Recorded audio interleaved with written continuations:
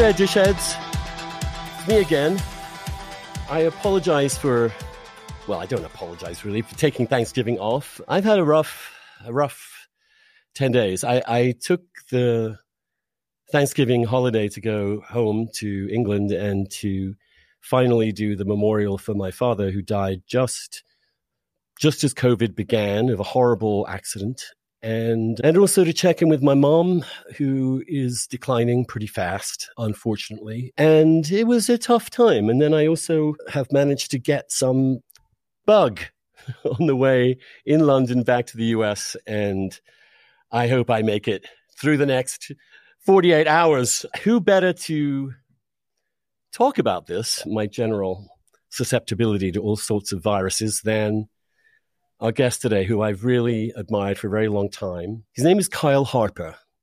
He's a historian who focuses on how humanity has shaped nature and vice versa. He's a professor of classics and letters at the University of Oklahoma and the author of several books, including The Fate of Rome, Climate, Disease, and the End of an Empire, and his latest, Plagues Upon the Earth, Disease and the Course of Human History. Now, just a couple of words about those two books. The first was incredibly helpful to me in understanding when I wrote an essay about plagues a couple of years ago for New York Magazine. I think it's easily the most interesting contribution to understanding how Rome managed to lose its grip than anything I've read since Edward Gibbon. And I know that's high praise, but he deserves it. And if you have not read Plagues Upon the Earth, Disease and the Course of Human History, which is out this year, do yourself a favor, maybe over the Christmas break. It's a big book, but it reads like a dream. It's beautifully done. You don't realize how fast you're going through the centuries. And what better moment, really, as COVID seems to be in retreat, to talk about the history of plagues, how they have interacted with us as humans, how we have created the possibility of plagues, and how, having read these books, I am, and we'll talk about this later on, incredibly gloomy about the fate of mankind. It seems to me we are basically on a ticking time bomb here, and we will see if it goes off in our lifetimes. Kyle, thanks so much for coming on the Dishcast. Thank you so much for having me. I'm really touched by your kindness and honored to be here. Great. Tell me, to start with, what was the first plague, and how would you define a plague? Well, we have no idea what the first plague was, because plagues are a part of nature. And when we were forest-dwelling, tree-inhabiting primates, we would have had plagues. And every step of our evolutionary history, we've been stalked by little microbes that take advantage of us, just like any other organism, just like any other animal. So plagues are as old as humanity and older, but they're a really important part of our history. And humans really do have a very different kind of disease pool and a very different kind of history with plagues. A plague in English, plague is a funny word because it has two meanings. One is just an epidemic. It just means a pestilence, an outbreak of a disease, and it can be any disease caused by any infectious microbe. We also sometimes use the word plague to mean the plague, which is a specific disease caused by a very specific bacterium, Yersinia pestis. It's the germ that causes bubonic plague. And the reason why we sort of use it just to mean that disease sometimes is because it is the most wild, extraordinary, explosive disease in the human past. So hopefully we'll come back around and talk to it. It's a very weird disease, but plague can either just be an outbreak or it can be that specific disease outbreak. Right. And why on earth and how did you come to be interested in this grim, weird topic?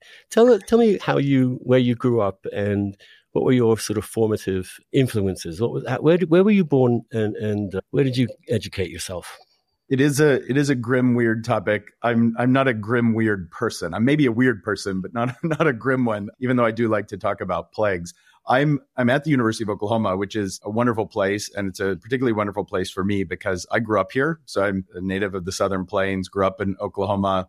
Went to college at OU, which is just one of the typical classic great American big public universities. And it really changed my life. It was a wonderful education and totally changed what I wanted to become. And I didn't know that you could be a professional historian. That was never a dream of mine growing up. I didn't know that was something that people did. But when I went to college, I ended up in a class, and it was a Roman history class, and it was a transformational experience. I can only describe it as falling in love. I didn't know you could learn the past in such an exciting way. I didn't know it was so relevant. And ultimately, the teacher in that class became a role model, and I ended up going to graduate school sort of on his mentorship and advice. And I think it's just the power of teachers and the power of ideas can really be life-changing. And I was very lucky to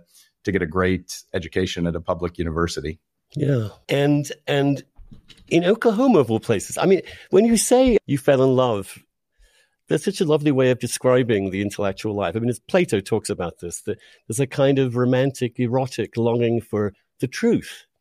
That kind of is the wellspring of human learning. And it's fascinating to see that in you. But let me go to the origins, because you said something that plagues have been around for as long as humans. But as I understood it, and from your books, in fact, when we were pretty closely together as tribes, we didn't really move around very much. The plagues were far less common, obviously, because they just couldn't transmit widely, and because we were used to and evolved around certain microbes and parasites that we, through the millennia, grew resistance to. So explain to me exactly how that distinction works.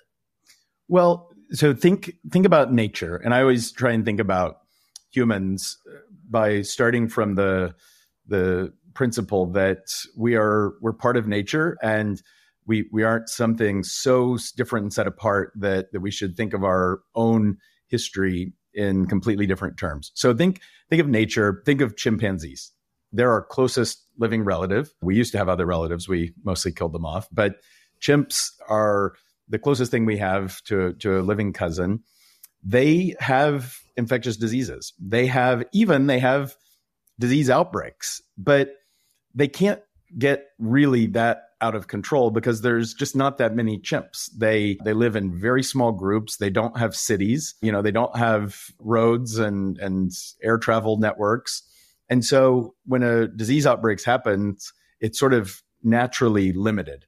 And that's true of most organisms in nature. But humans are different. We have this really strange, eventful history where we transition from being hunters and gatherers to farmers. So originally, all humans are hunter-gatherers. That means that we lived in tiny little groups of people relative to what we're used to today. There's no cities. We move around on foot. We don't have horses, much less cars and railroads and steamships and airplanes. And so when we lived like that, we had disease outbreaks, certainly, but they're sort of self-limited. They just can't, keep going because they run out of fuel. They run out of human hosts to take advantage of. So when we transitioned to farming, when we built cities, when we built transportation networks, when we developed new technologies that allow us to raise food and multiply our population and become more and more closely interconnected, that changes the limits that our germs have as well. So our own very, very strange, eventful history ultimately is also the history of our pathogens. So our success was part of the problem, that our ability to move around, to multiply, our intelligence with respect to other animals and mammals was so great that we created pathways for these new pathogens to spread, even though the pathogens are always there. I mean, one of the things one feels from your book is that this is not our planet. We're one species that came along at one point. Microbes and parasites and pathogens have been here forever. They will be here when we've gone. And we've kind of been prodding at them with a kind of stick now because of our geographic expansion, because of our ability to connect across oceans and the creation of large groups of population. So what would you call the first time the pathogen really broke out to create what you would think of as the first recognizable plague?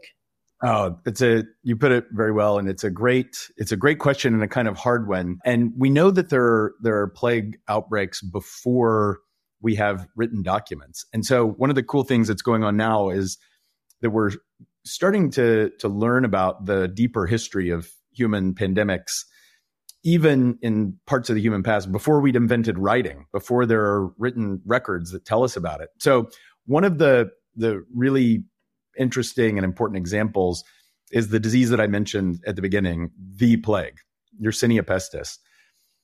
We now know, we didn't know this 5 or 6 years ago, that there were outbreaks of plague 5,000 years ago. So this is before we have any written descriptions of plague outbreaks. And we know this because of archaeology, because of human skeletons that have been studied by specialists in both archaeology and genetics who can go in, they go into the tooth cavities and scrape out remains from inside the dental cavity and then put it into genome sequencers. So the same kinds of tools, if you've ever done one of the Ancestry.com or 23andMe, they're sequencing your genome. The same basic technology is being used to understand diseases, including the DNA of pathogens from thousands and thousands of years ago. And it's been a little bit of a surprise that this terrible disease, bubonic plague, is a part of human history going back at least 5,000 years. So we've learned about this kind of prehistory of our diseases. So plague is one I would say. The others, that you'd have to mention are diseases like tuberculosis, but particularly malaria. So malaria, if I had to answer your question, malaria, which is a terrible parasitic disease spread by mosquitoes. It's a disease that infects a lot of animals and particularly a lot of primates, a lot of apes. It's usually a tropical or subtropical disease.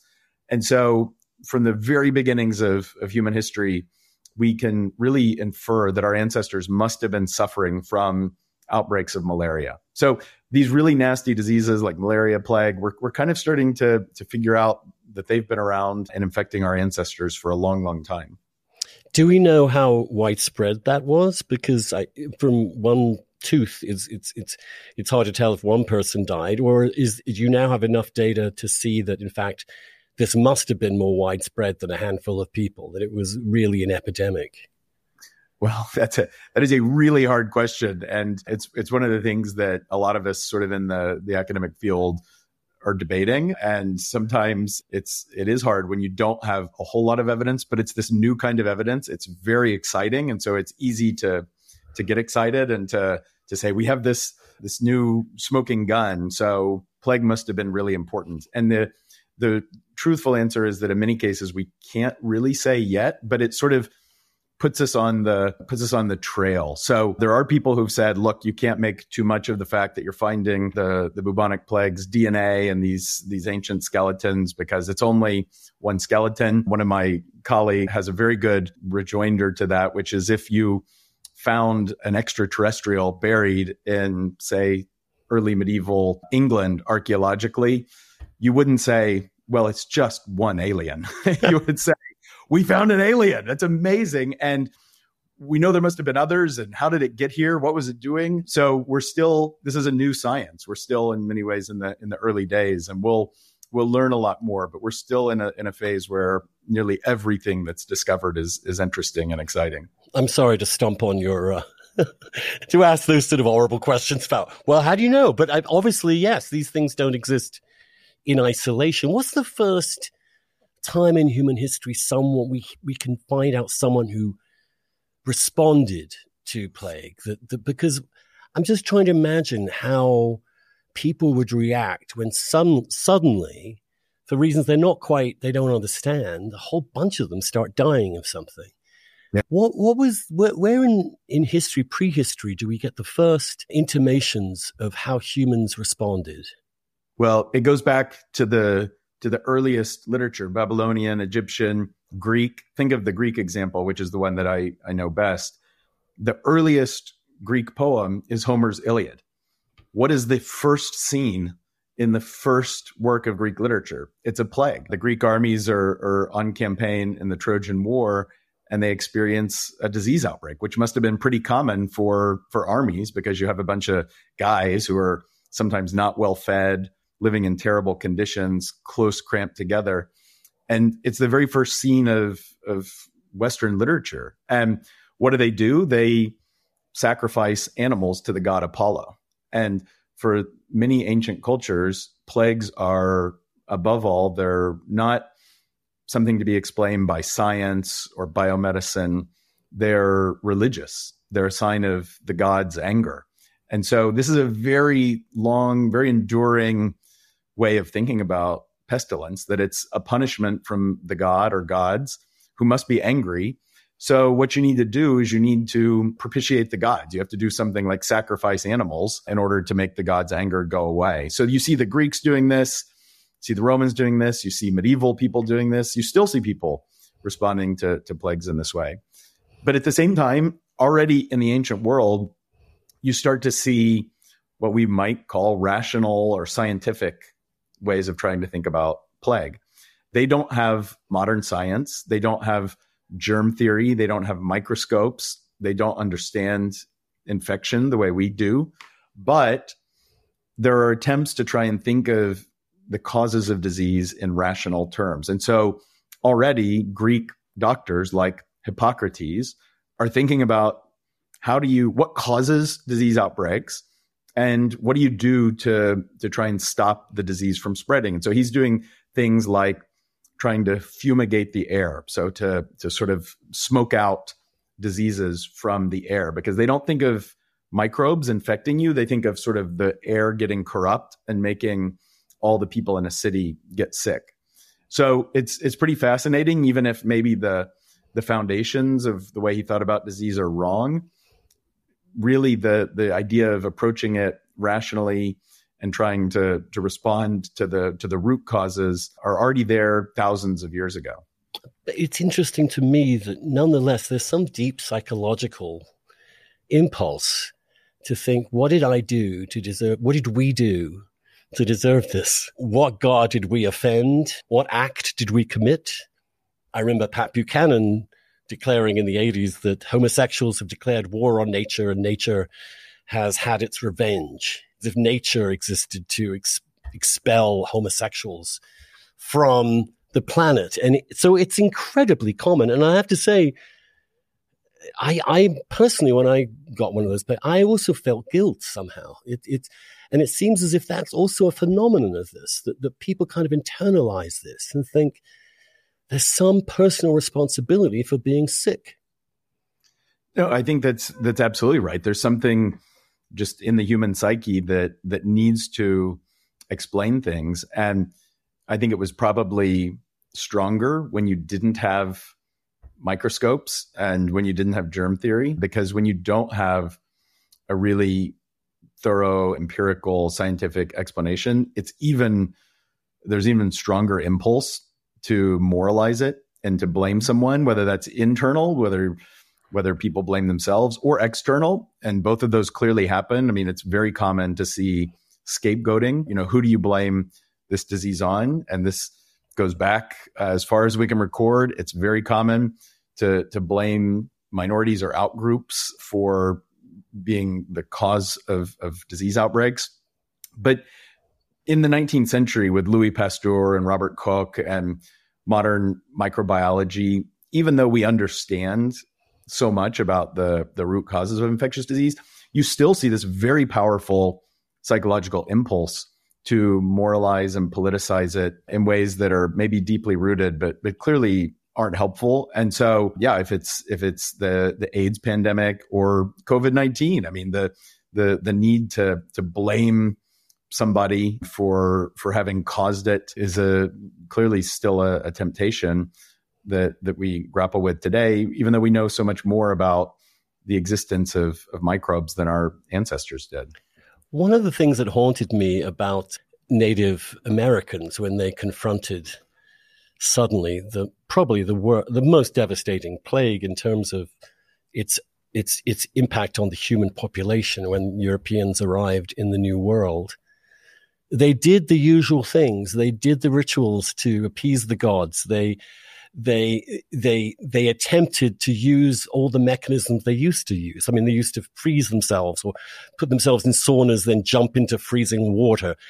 And after a while, as soon as I read that they interpreted their inability to actually stop this as a function of the European superiority. Maybe their gods were the wrong gods. And so they had this extraordinary crisis of identity.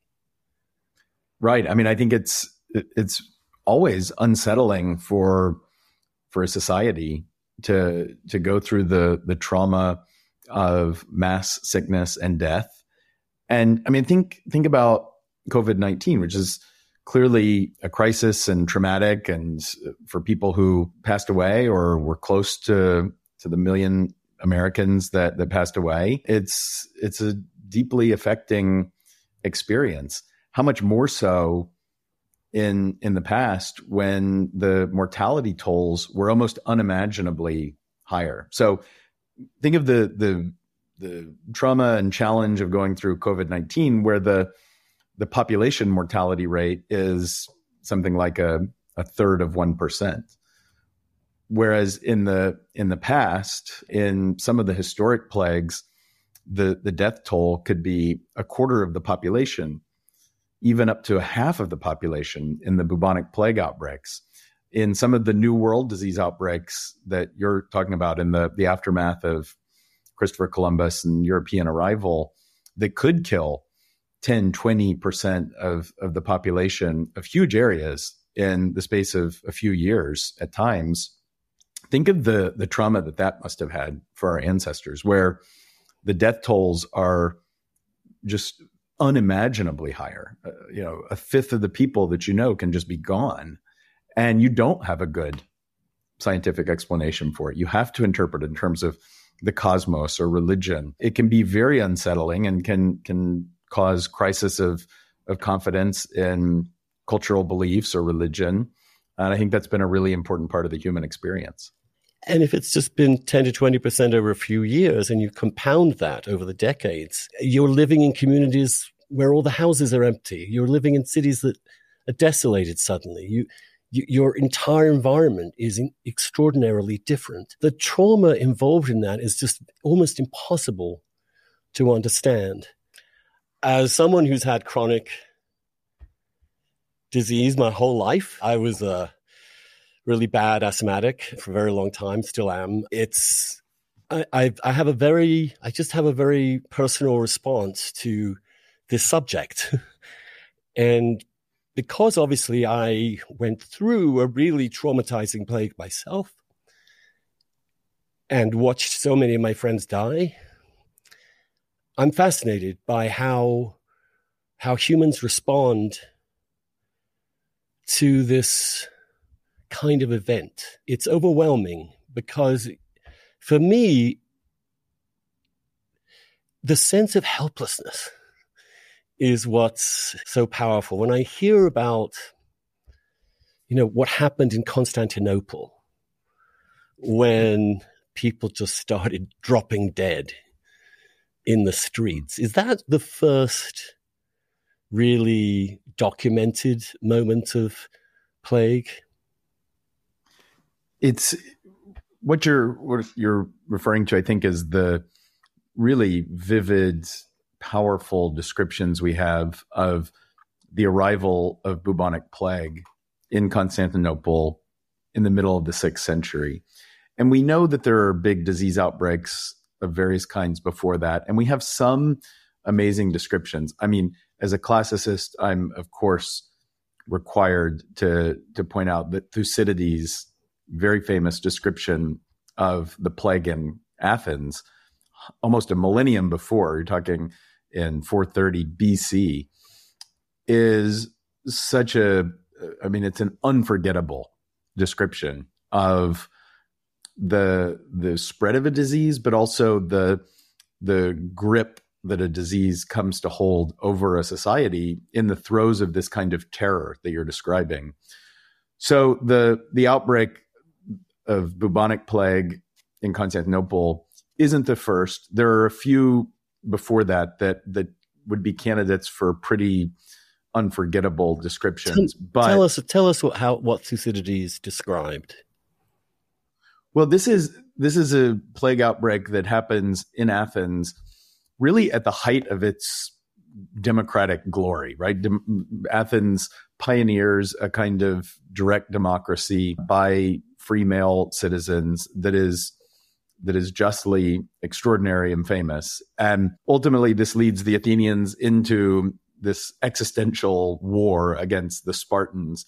And in the first year of the outbreak of this war, with much of the Athenian population basically inside the walls, almost under siege, this terrible disease breaks out. We still don't know what it was. And this is a cause of enormous consternation for ancient historians. We actually don't know what the disease was, but he describes the symptoms. But what he does is he describes sort of the symptoms at the social level and the frustration with people who expected doctors to have an answer.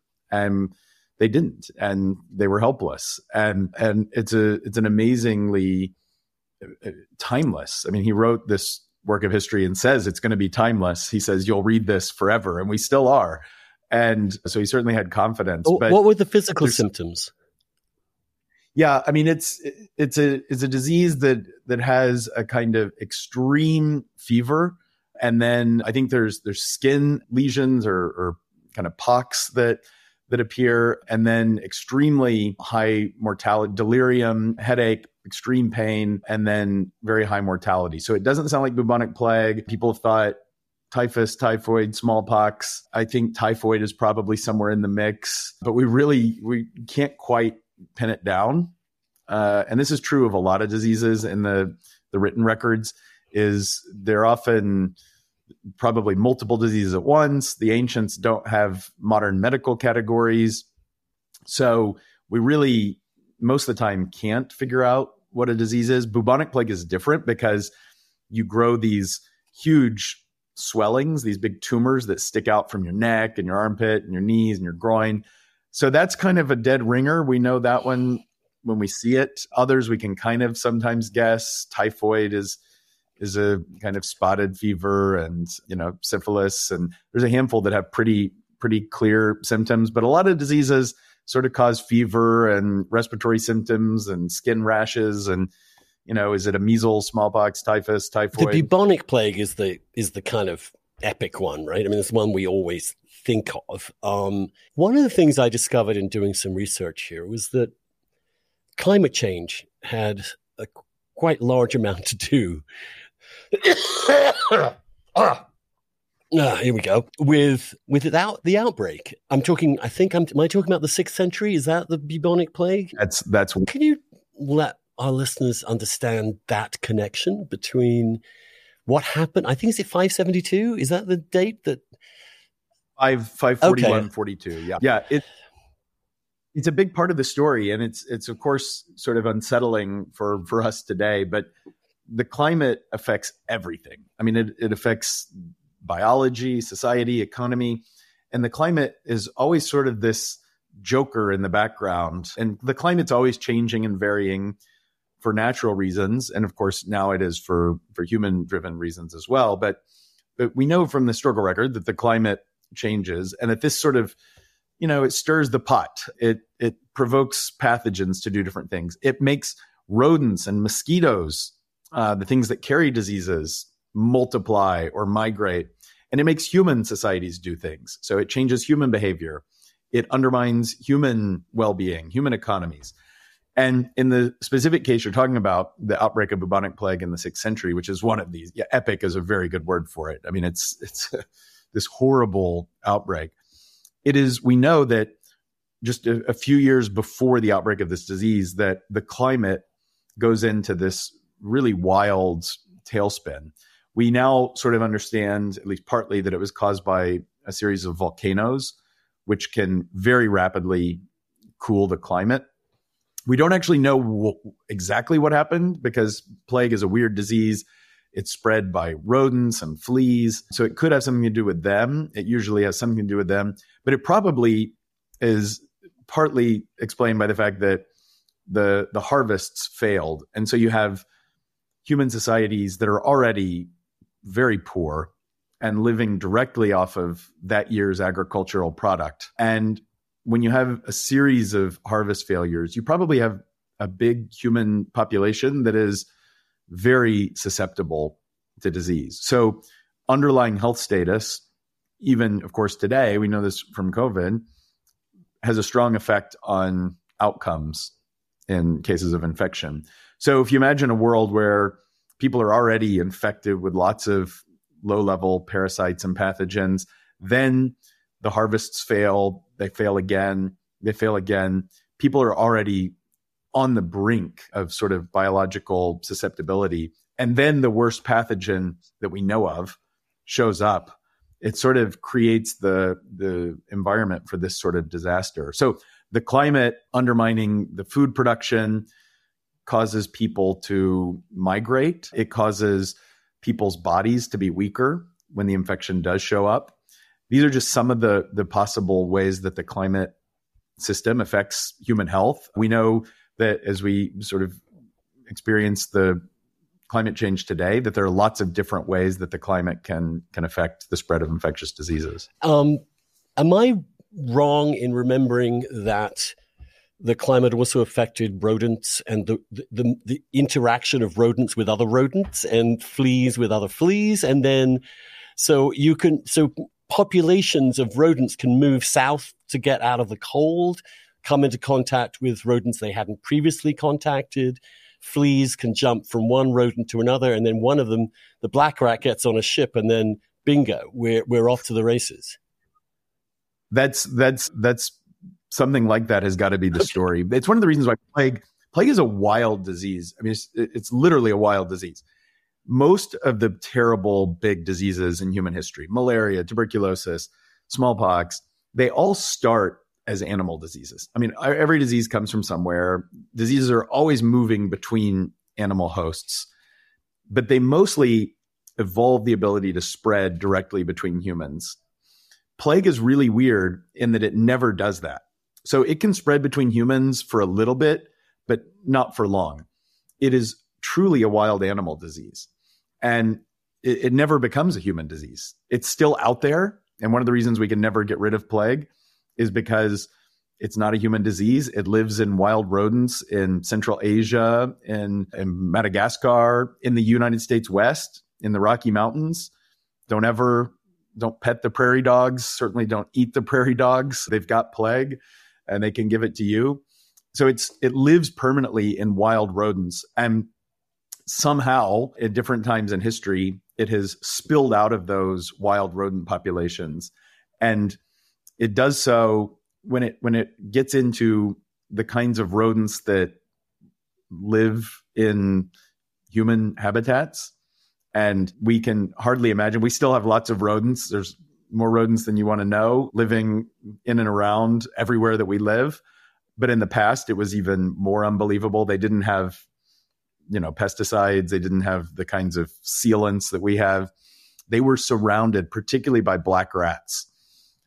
And the black rat is very susceptible to this disease. And so the human pandemics happen when a wild rodent disease gets into our commensal rodents, the rodents that live in and around our houses, and then they all die, and their fleas are, they're as hungry as you or me, and they want supper.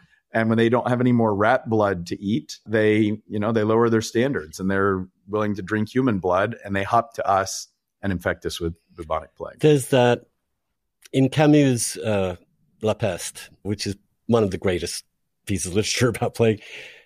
It starts with a rat dying and another rat dying. And it's just funny. You don't really associate just rat dying with the imminence of human death.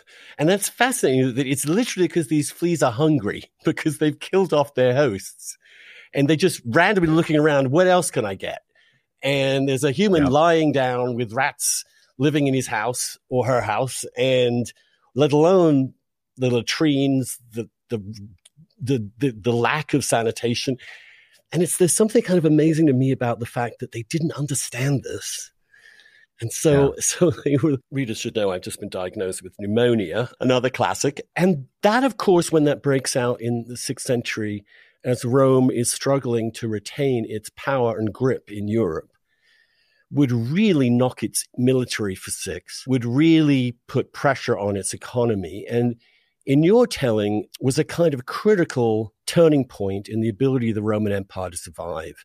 It was just kind of the last thing that tipped it over because they just couldn't sustain the kind of levels of military engagement particularly in Germany and Europe, Northern Europe, that they had previously been able to. Is that a fair summary of what you think might have happened? I think it is. And if you'll indulge me, I want to go back 1 second to the Please. rats and the biology of plague, because you said something earlier that I loved about how the way I put it in the book is it's a microbes world. I mean, we're just part of this crazy world of living things on Earth that have been created by evolution. And it's all so weird.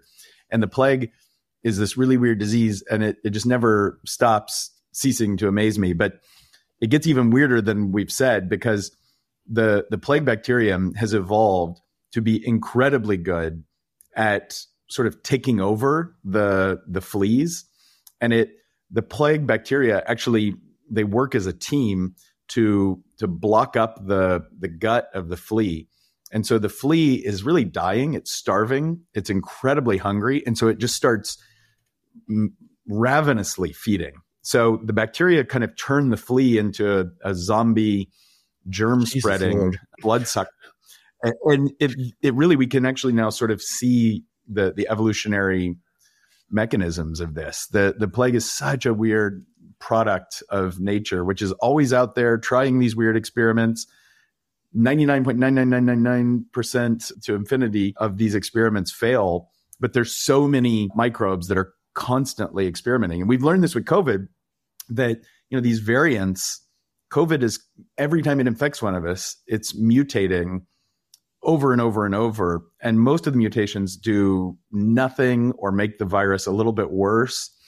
But unfortunately, 1 out of every trillion of those tiny little genetic changes will change the shape of a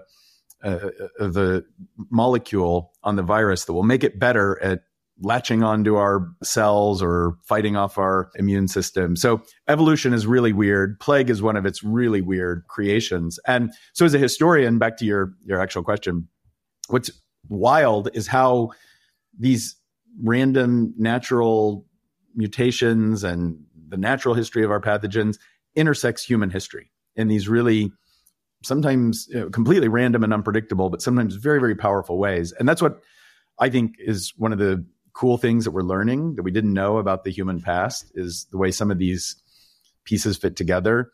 In the case of the Roman Empire, as you said, in the 6th century, the Roman Empire is already smaller and weaker than it had been at its height, but it's still, I don't think it's doomed to vanish. The Emperor Justinian is a very capable, energetic, conquering emperor who's doing quite well into the 530s. He's retaken Africa. He's in the process of successfully retaking Italy, sort of putting back together the Mediterranean Empire. And, historians will argue about this until the sun goes dim, but would he have succeeded? We don't know, because he certainly, whether or not he's overreaching, has terrible, terrible luck. It's not his fault that the volcanoes go off, the sun goes dim, the crops fail, the crops fail, the crops fail. People are starving. People are desperately migrating. Rodents are moving. And then boom, in 541, 542, the bubonic plague shows up and kills, we don't know, but a huge part of the population. Certainly the evidence points to a catastrophe, and the new evidence that we're getting from archaeology keeps pointing to the catastrophic impact of this disease outbreak. And when you're running a big empire, you need taxes and you need soldiers. And when all of a sudden you're still protecting the same frontier, and you've got a lot of very serious enemies across the frontier in Persia, across the Danube, and Germany. And all of a sudden you lose a huge part of your military and a huge part of your tax base, but you've got to defend the same perimeter. You start playing whack-a-mole, and the Roman Empire doesn't just shudder after the outbreak of this plague, but it's further weakened, and it kind of goes into a spiral. And the plague, one of the things about the plague is it's not one and done. Because it's a rodent disease, it strikes and then it retreats into the rodents, and it kind of waits and simmers, and then it keeps coming back.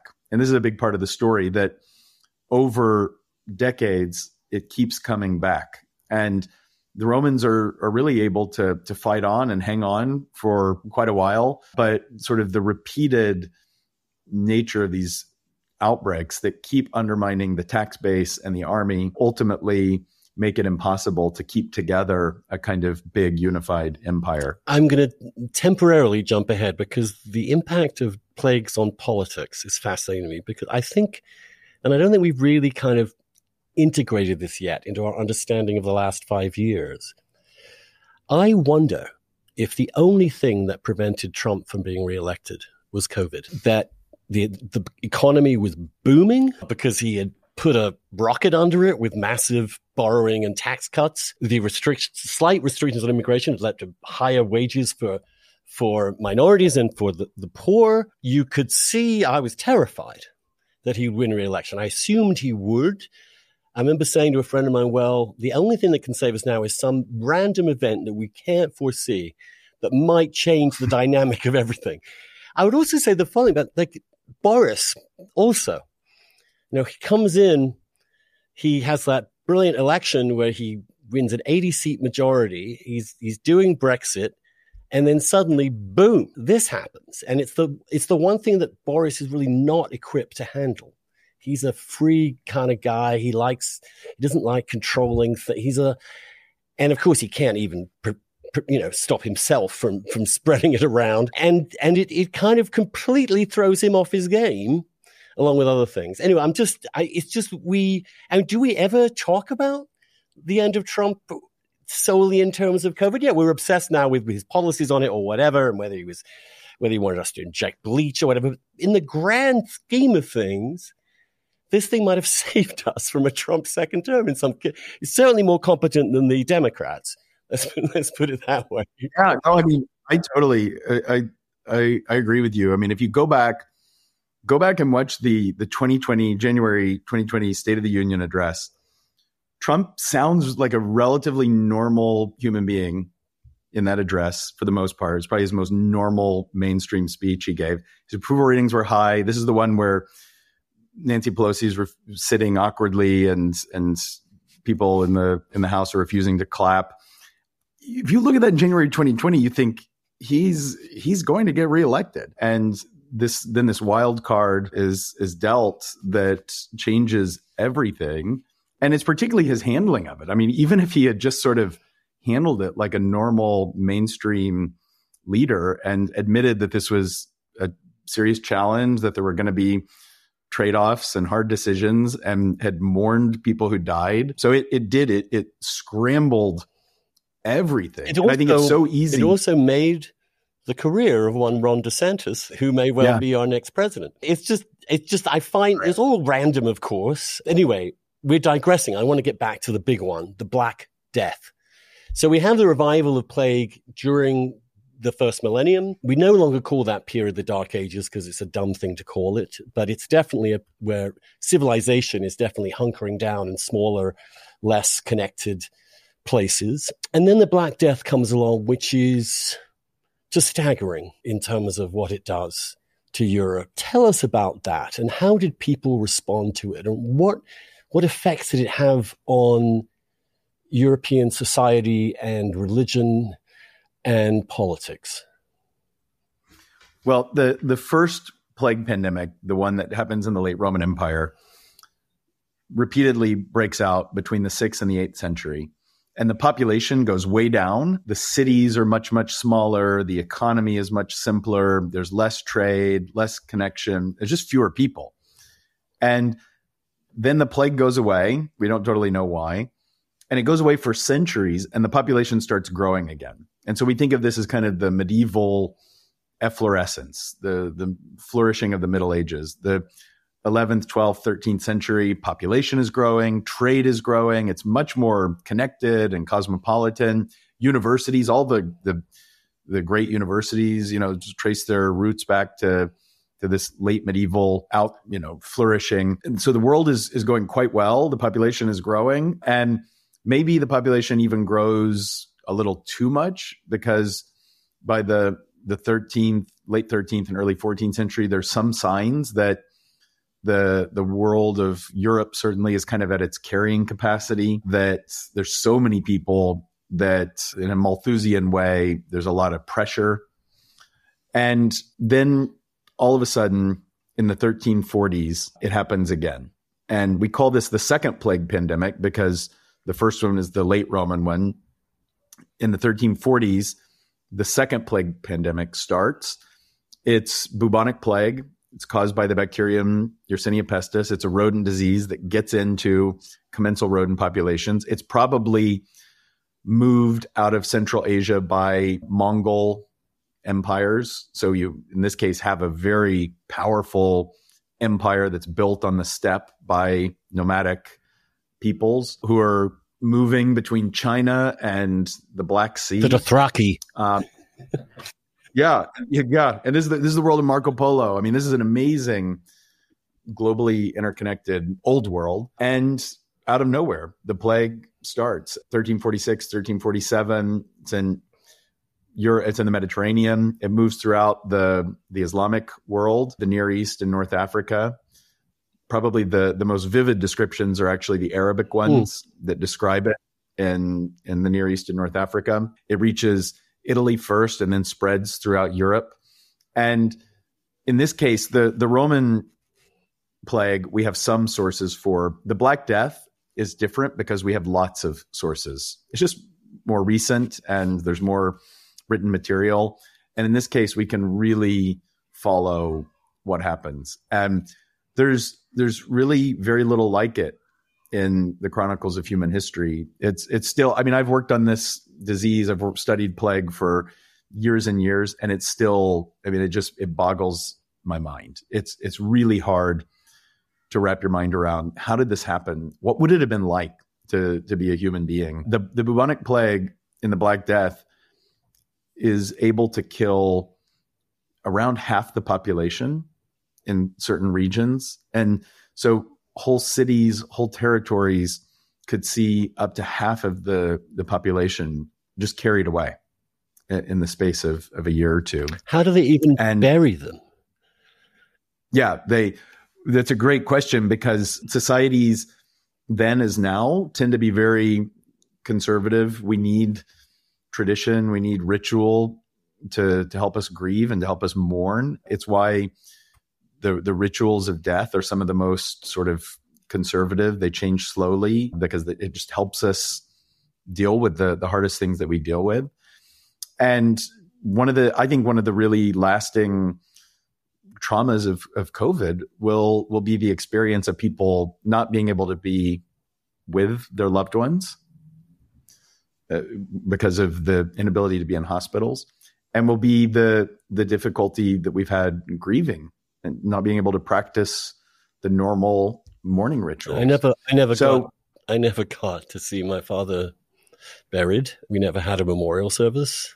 That's why last week what we did, we felt the need to do something, but after 2 years, it just felt like what we did is we put up an exhibition of his paintings, which he'd done in the last 10 years of his life, and invited all his friends and the whole family. And we just talked about him. We needed to do it. It's very obviously, it's a little raw for me because it happened last week. But you're right. But in the plague, they couldn't. There just wasn't enough people to bury other people, right? I mean, it's almost unimaginable. The corpses piled up in the streets. Yeah, and so we have vivid descriptions of that, because it's one of the things that of the whole experience of this kind of traumatic, catastrophic mortality.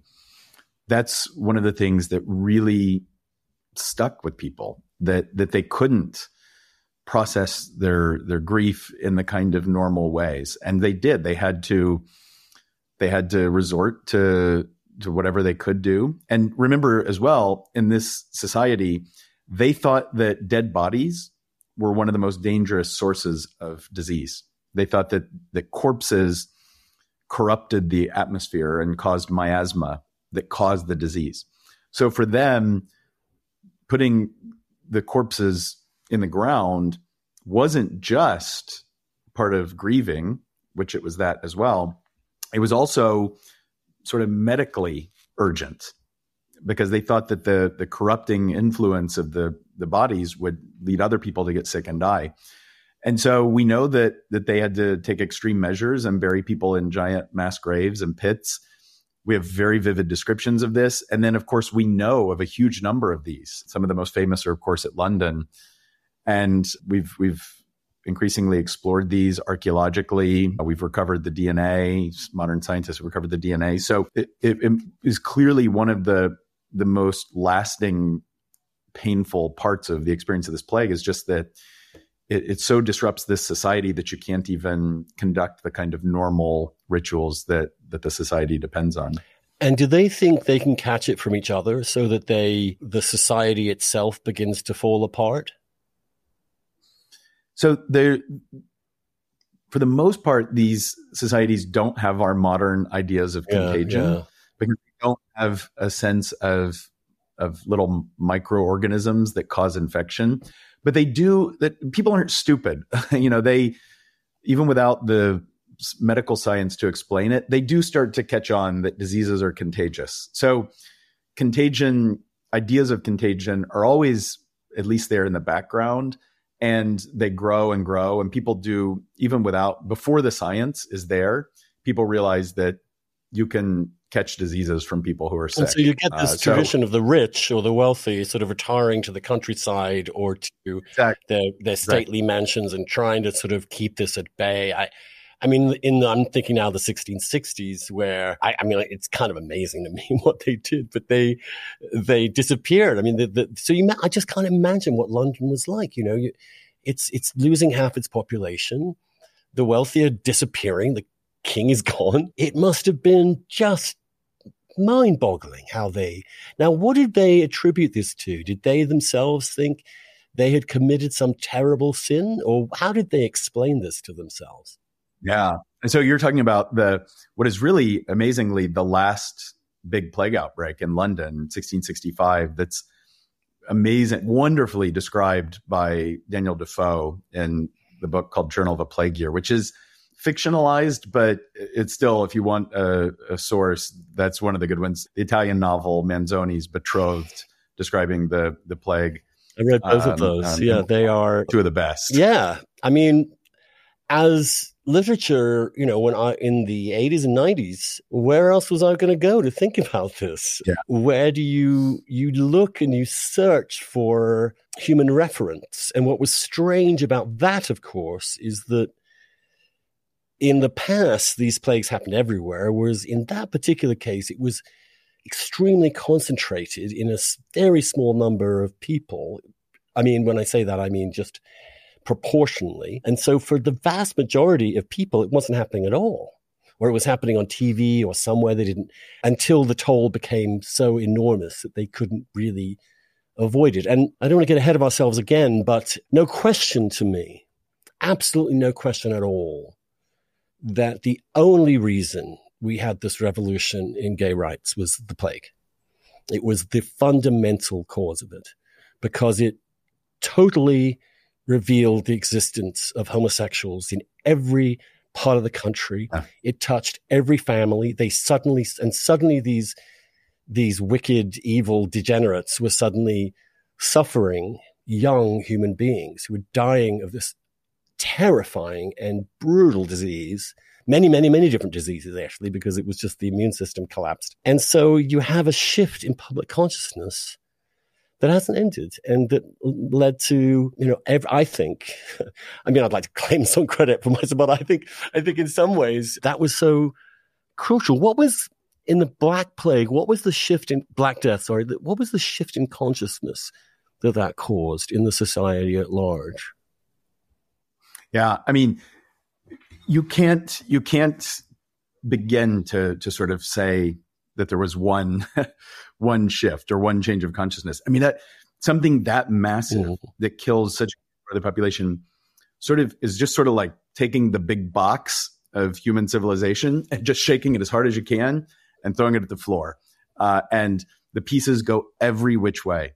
So some societies come out of it in a tailspin and never really recover. So much of the Eastern Mediterranean, the world of the Islamic Near East and North Africa was, at the time of the Black Death, was in some ways the most developed economically and populous in terms of density. Italy was far more advanced than Northern Europe. And in some ways, these societies come out of it much worse and certainly in some cases never fully recover or regain leadership. In Northern Europe, you see a whole gamut of reactions. Of course, the famous one that people often know of and still certainly has some truth is that all of a sudden you've got a bunch of serfs who are able to resist the power of their landlords and fight against feudalism. And just because the labor is because just supply and demand, suddenly their labor is worth so much more than it used to be. So they had this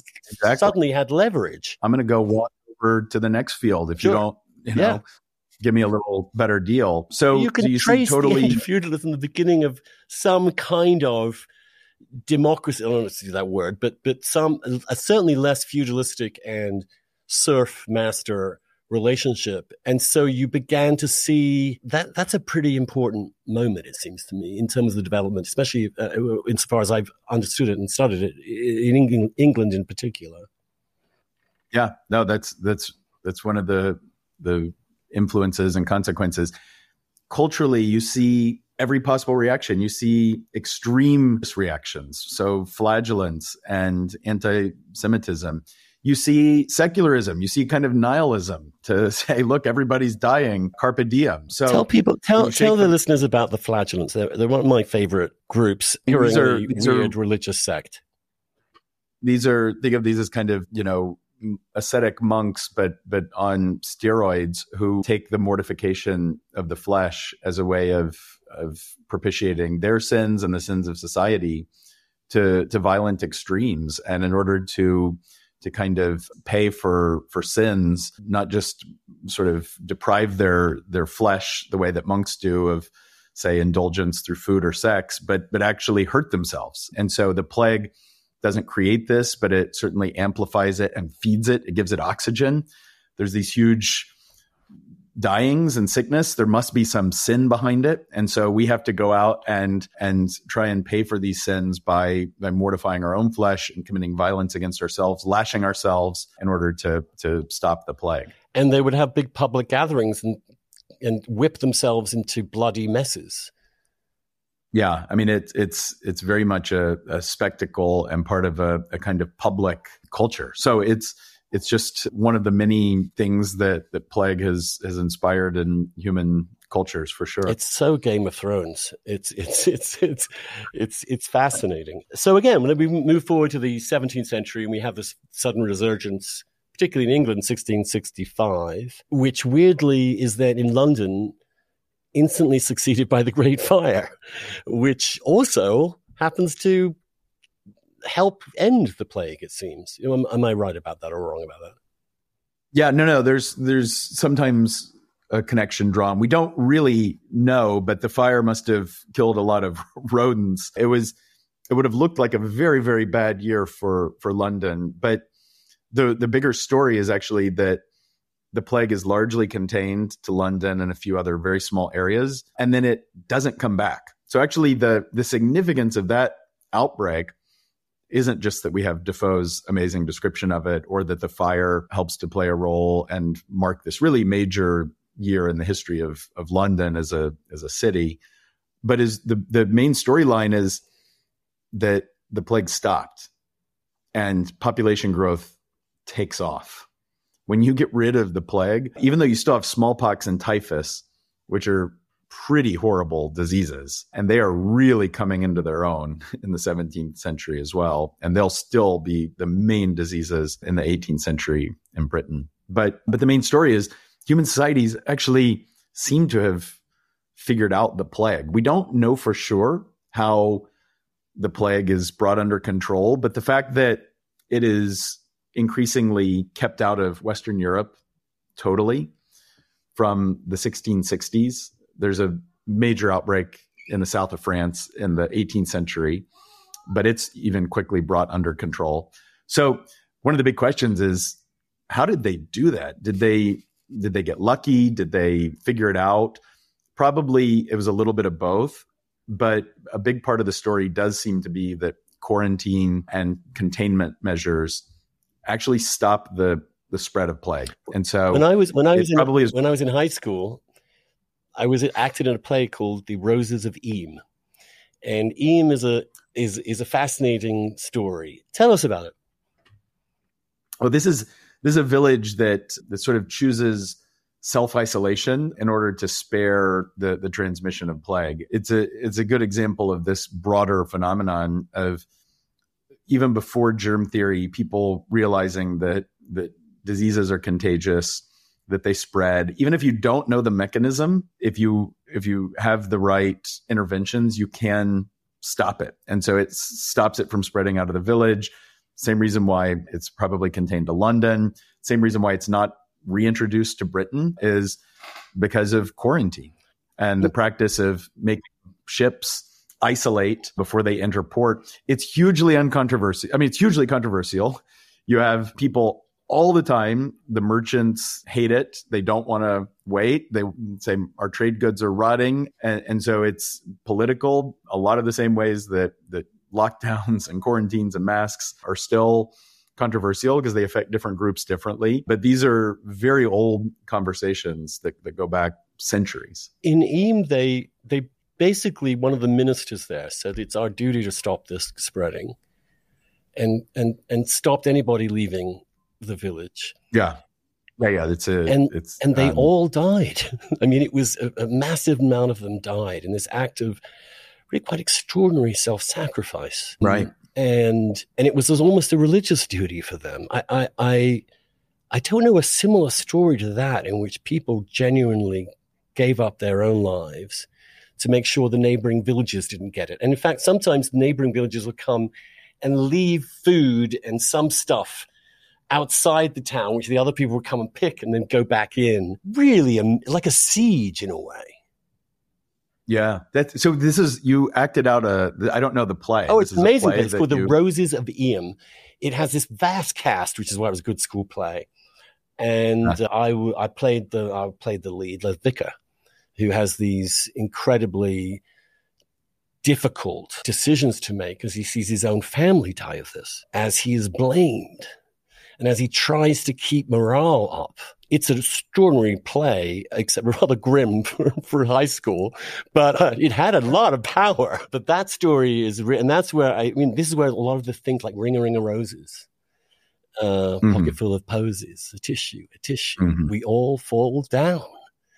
I mean, that is a childhood rhyme that I learned in the 1960s in England. It comes from the 1660s, describing just an extraordinary, a pocket full of posies.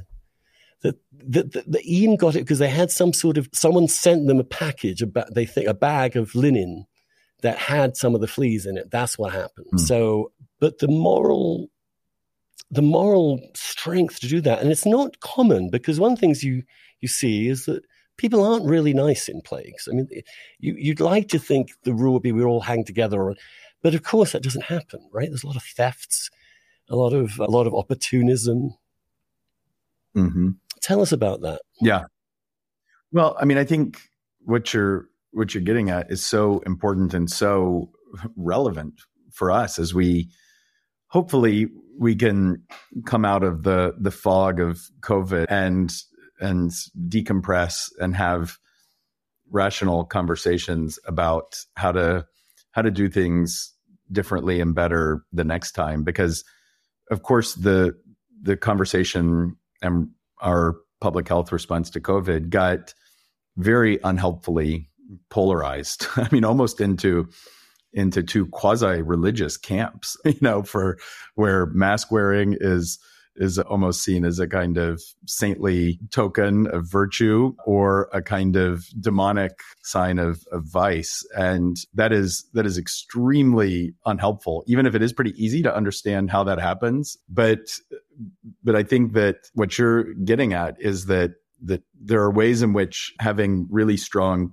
threads of community can be very helpful, can be a buffer in confronting these kinds of public health challenges. And they're not purely technocratic policy questions. They really do ultimately involve questions about what people will and can and should sacrifice for each other. Because one thing we can observe from the history of plagues is that they affect people differently. And we now know this with COVID-19 very personally, but if you have pre-existing health conditions, your risk profile is very different from somebody who's, a fraternity guy who's not going to die. If you're a small business owner who's, a mandatory lockdown means the end of your family business. You don't have 3 months of salary you can pay to your employees if you don't have an income stream, versus if you're a huge business that can weather 6 months of lockdown and would love to see your competition driven out of business. So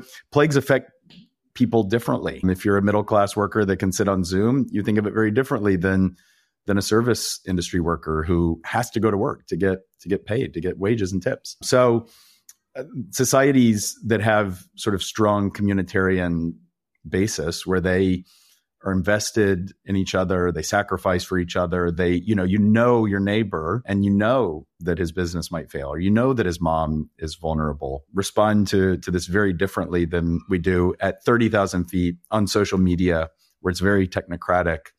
So it's interesting that, the nursery rhyme you're talking about and the play even as a kind of part of a community's collective memory and experience of these really traumatic events in the past. It feels so different from our world and the experience of COVID, where we just kind of yell at each other. And I don't think necessarily came away from it all the wiser. Can you compare America's response to the plague of 2019 with that of 1918? Because there we have it's a century apart. It's a different, obviously it's the flu in 1918. How do you compare those two responses? And what does it say to us about America over that century?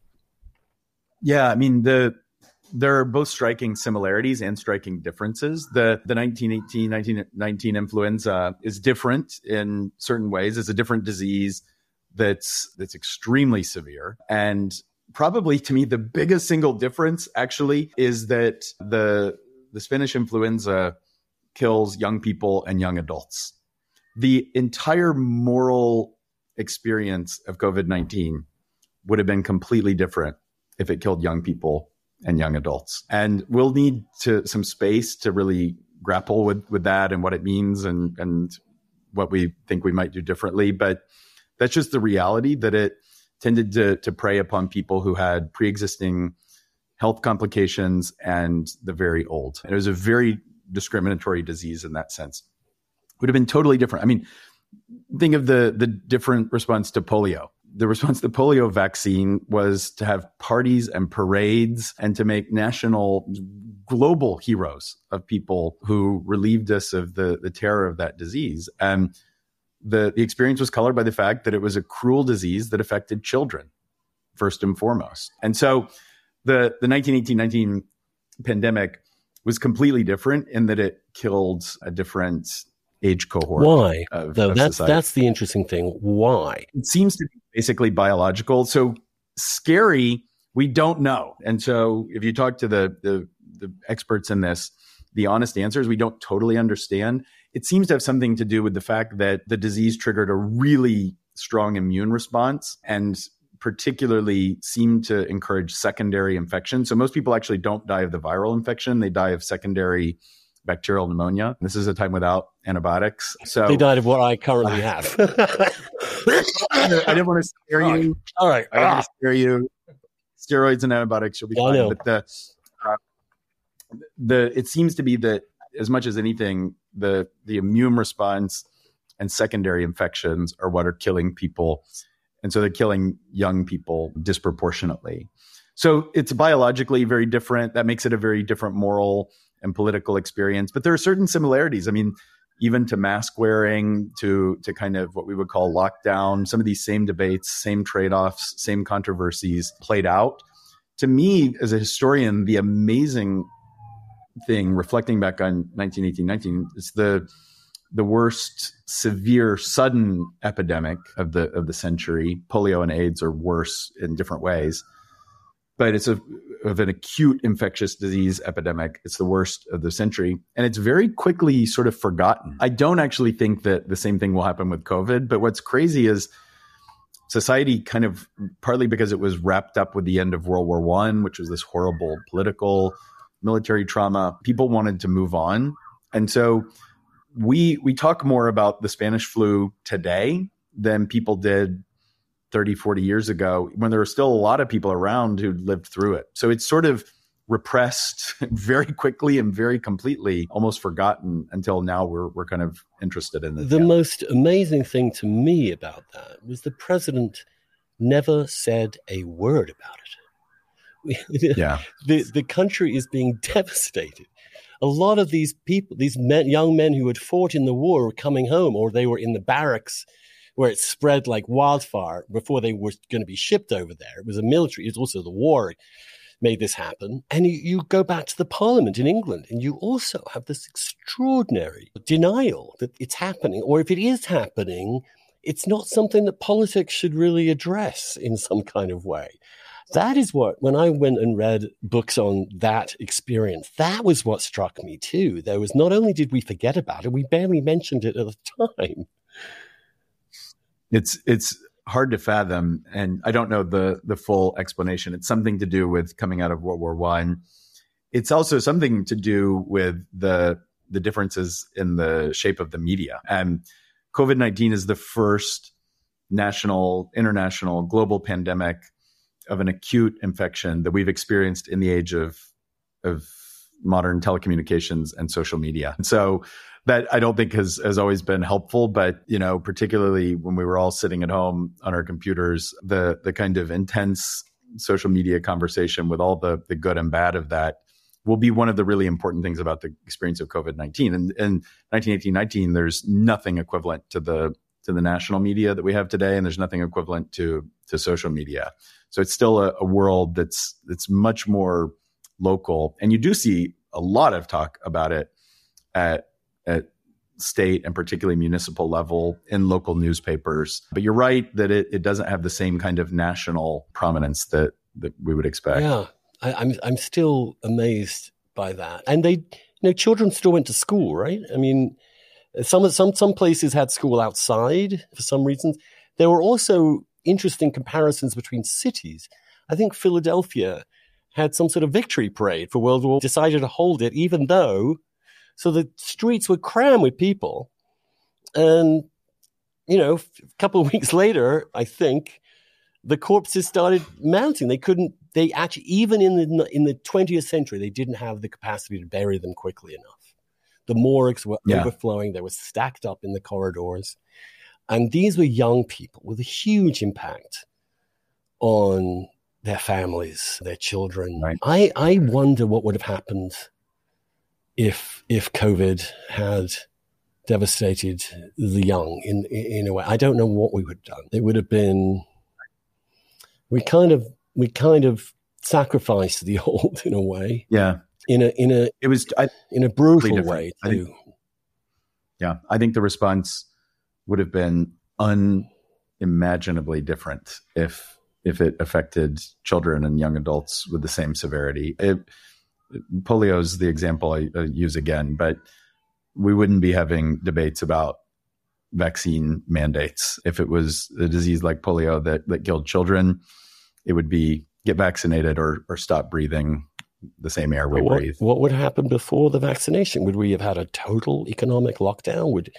Would everyone have stayed? I mean, it beggars belief. Now, we've also probably not seen the end of the impact of COVID. I'm thinking specifically right now of China, where this plague has the potential to bring down an entire system of government because it reveals incredible inhumanity, extraordinary rigidity among its elite, isolationism in the sense that they don't have the best vaccines because they won't take Western vaccines. The fact that they locked those poor people in that building in a fire, they burned them alive and wouldn't let them out. If that doesn't discredit at some deep, deep level the system that you're in, what would? No, I think you're asking the right question. This has the potential to be hugely impactful in China. I think it's very hard for us in Western media to sometimes really have a feel for what's going on, where public opinion is, what kind of information people are getting. But you're seeing the kind of, certainly the potential of a society with strong communitarian values that can be very positive and helpful in times of crisis. But when you combine that with an authoritarian regime that has no liberal checks and balances, no due process, no sense of personal liberty that can restrain a national level government, you're seeing an experiment play out with how far that can go before the pressure builds up too much. And one thing history teaches us is it's very hard to predict the future in human affairs, but things can change very, very quickly. And these kinds of natural catastrophes can be a huge catalyst for change. So it's impossible to say what's going to happen. I find it very hard to know really where the public is, but same in Russia. It's so hard to get really good coverage, I think. But yeah, it's a tinderbox, and it's just a horrible situation for the people who are suffering through it. And there's a lot of courageous people. I mean, it's in the West hard to sometimes appreciate the courage that it takes to speak out. But I'm just in awe of those people. The other strange thing about plagues, which always struck me, which Camus was one of the first to note, which when I first read that novel, I was like, I don't really buy that, which is that once the numbers started to decline, once you could see the collapse of the thing burning itself out, a segment of society never believed it, didn't want to believe it, became attached to the idea of a permanent crisis. They didn't have the self-confidence to leave the crisis. I'm thinking of people who even now, I'm not talking about people who might have pre-existing conditions or particularly vulnerable, the people who otherwise are not particularly vulnerable to this, who've been vaccinated and all the rest of it, who are still at home, who are still absolutely terrified of this thing. That tenacity of plague to seize the human imagination and create an atmosphere which you kind of never leave in your head anyway. I'm thinking, this summer I was looking at the beach in Provincetown. This young lady was walking by herself on the beach with wind everywhere with a mask on. And I'm just like, relax. It's really not that bad. For me, I had a view that the point was to keep living, that you should be prudent. I was my various look at my lungs. I knew I was terrified of this thing before I got vaccinated. And I stayed inside and wore a mask everywhere and got a little jumpy about it, actually. But I just wanted to get back to normality. And that's actually, I think it's partly because of AIDS, because I'd lived through stuff that you just learned that in some ways you cannot be terrified. Your own confidence and respect of this illness, the determination to live, is also a factor in whether disease really takes over. Do you think was that a function in other places? Do people just not believe it was over for a long time, like after the Black Death or after the 1660s, where people like always terrified that at some point this bloody thing is going to come back and kill us all? Yeah, we have to think that there were, although I can't think of great examples. I think this feels like something a little bit different. It has to have something to do with the way that this got polarized, and the anti-COVID became as much a religion as a kind of rational public health response. It got so hard to have rational conversations about trade-offs. I think you hit the nail on the head with the fact that this is just a calculus. You take risks every day. The flu is a dangerous disease, and as a society, we just agree to bear a certain amount of risk because there are trade-offs. We want to live a normal life. We need economic interaction. We need human cultural interaction. And so we take risks. When we didn't understand COVID, when there's uncertainty, that changes the calculus. When we don't have a vaccine, that changes the calculus. And so the fact that I think it undermines the credibility of public health responses, which and certainly in the first phases of COVID would have been in favor of fairly robust public health measures. But then you have to dial it down or there's no credibility, because the point of restrictions and interventions isn't the restriction intervention. It's to be able to stabilize a normal society where you bear a certain tolerable amount of risk. And you can never get risk back to zero. But as it goes down, as the death rates are going down, you have to adapt. And so, you can't judge anybody's response, but as an individual, if they want to wear a mask at the beach, they're going to get a weird tan line. That's their choice. But the bigger risk is that it actually, for that swayable middle who will listen to reason, it can be undermining when the argument doesn't seem to be about how do we mitigate the risk of the unknown? How do we get back to normal? How do we balance in a society where there's always trade-offs? You have to dial it down. And, the hospitals aren't full of people dying right now. So that changes the conversation really fundamentally. And I think that's critically important for rational public health conversation, because we will have another pandemic. We're going to go through this again. And if people don't think that these kind of policy choices are being made on reasonable grounds, they will resist them. And you'll get equally irrational resistance to things like vaccines and reasonable mitigation measures. When I think of the future, and when you look at the past as you have, certain things seem to increase the likelihood of these outbreaks. Climate change, obviously, can shake things up, stir the pot, as you put it. We are going through an epic period of climate change. Mass communication, not communication, but travel, the porousness of borders, migration.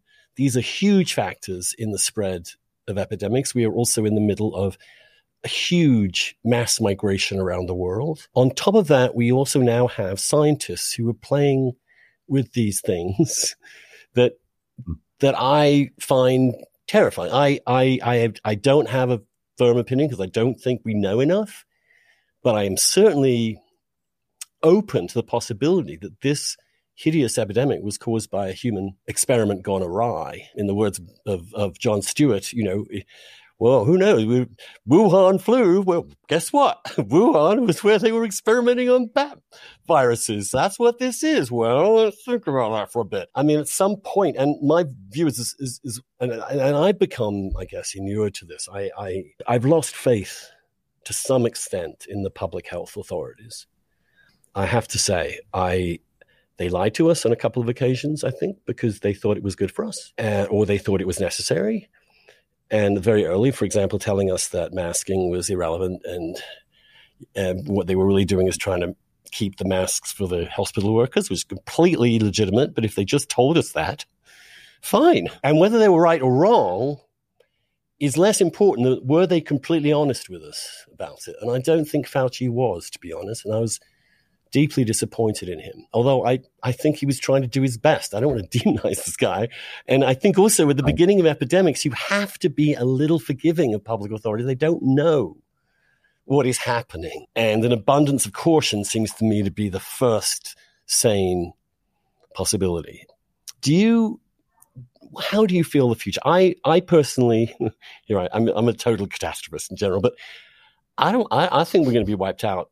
At least we're going to take major population hits on this earth the next 100 years. I can't see any other way out. Well, I'm a historian, not a futurist, but if the past is any guide, that's certainly in the realm of the plausible. Unfortunately, and like all humans, we don't like to kind of keep that in our day-to-day calculus, but those kinds of risks are definitely a part of the fabric of human history. So there's no reason fundamentally to think that they won't be going forward. Every every decade or so over the last 60, 70 years, we've thought, well, now we've really got infectious diseases figured out. But evolution is relentless. It's very creative. It's very weird. If there are 8 billion of us, there's a lot of incentive for microbes to mutate and the ability to adapt, the ability to infect humans. To go back to the origins issue, I want to say it should be within the realm of discussion. It should never, as one of the other mistakes, is to sort of demonize conversation about where the virus came from. I tend to think it was most likely of natural origin myself, partly because I think we're all shaped by our prior view of the world. As a historian of infectious disease, I know that nature regularly does this. I'll tell you a quick anecdote. I was in Santa Fe in May of 2019 at the Santa Fe Institute, and we had a little workshop, and we were talking about some of these big risks, and I was talking about the history of infectious disease. And I was talking to a virologist and said something to the effect of, I really think that highly pathogenic avian influenza is a threat for one of these really disruptive pandemics, which I still think is one of the big risks. And he said, this is May of 2019. He said, yeah, he agreed, but he said, watch out for the coronaviruses. That's a family of virus that has repeatedly shown the ability to adapt, to infect humans, to cause severe disease.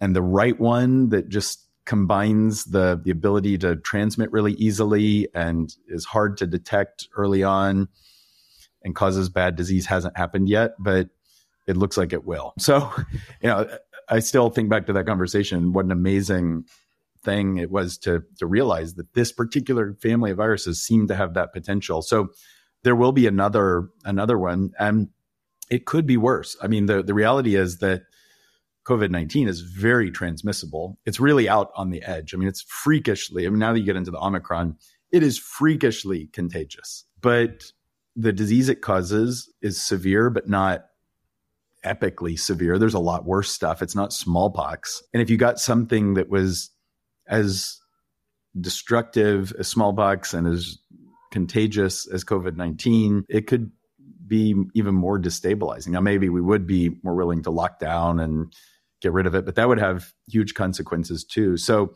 the space for something really catastrophic is still out there. We need to be preparing for the next one, which means preparing for it both in terms of the science, but also maybe in terms of our social response. The public health authorities have not always covered themselves in glory in the response. That starts with the Chinese government's dishonesty at the very beginning. It goes on through the kind of bumbling global response to the mistakes in the U.S. government's response. Or when you came to monkeypox, which is another one that just came out of the blue, we were super prepared. We'd actually created vaccines already. Did we have the capacity to actually put them in arms? Not at all. If it had spread more widely, I think we would have been completely screwed. The ability for an executive in a government to say, okay, all these rules are over. We have to act now. We have to act. It's the ability to act quickly, swiftly, with real determination. That's why I think in some ways the legacy of COVID for Johnson and for Trump was in their favor in terms of expediting a fast track vaccine program that they really just threw their weight behind, which was turned out to be better for both countries came before the Europeans could get their act together. But Carl, this has been an absolutely, I hope listeners feel the same way. I have been riveted. Maybe I'm just fascinated by this topic because of my own life history, but I read La Peste long before I thought I was going to be subjected to 3 plagues in my lifetime between HIV, monkeypox, and COVID. I expect probably another 3 before I'm dead. But maybe not. Maybe we'll be all right. Maybe everything will be all right. Yes, keep telling us. You can use a little luck. Yeah, but if we think we have another century to wait before it happens, I think we're deluding ourselves. I really do. If you want to understand our future, you got to understand the past. Read these books. Read The Fate of Rome as a fascinating insight into history, and read Plagues Upon the Earth because it's a long and big book, but Carl, I mean, I'm a writer. That's what I do for a living. You write beautifully. It's so easy to read. So I hate to be such a booster, but just please, if you're interested in this subject or if you're interested in the future, get a hold of these books. Carl, thank you so much for joining me. Thank you. And you hang in there, and can't wait for your future work. And we will see you all, unless I'm completely stricken with pneumonia, same time next week. We'll see you all soon. God bless.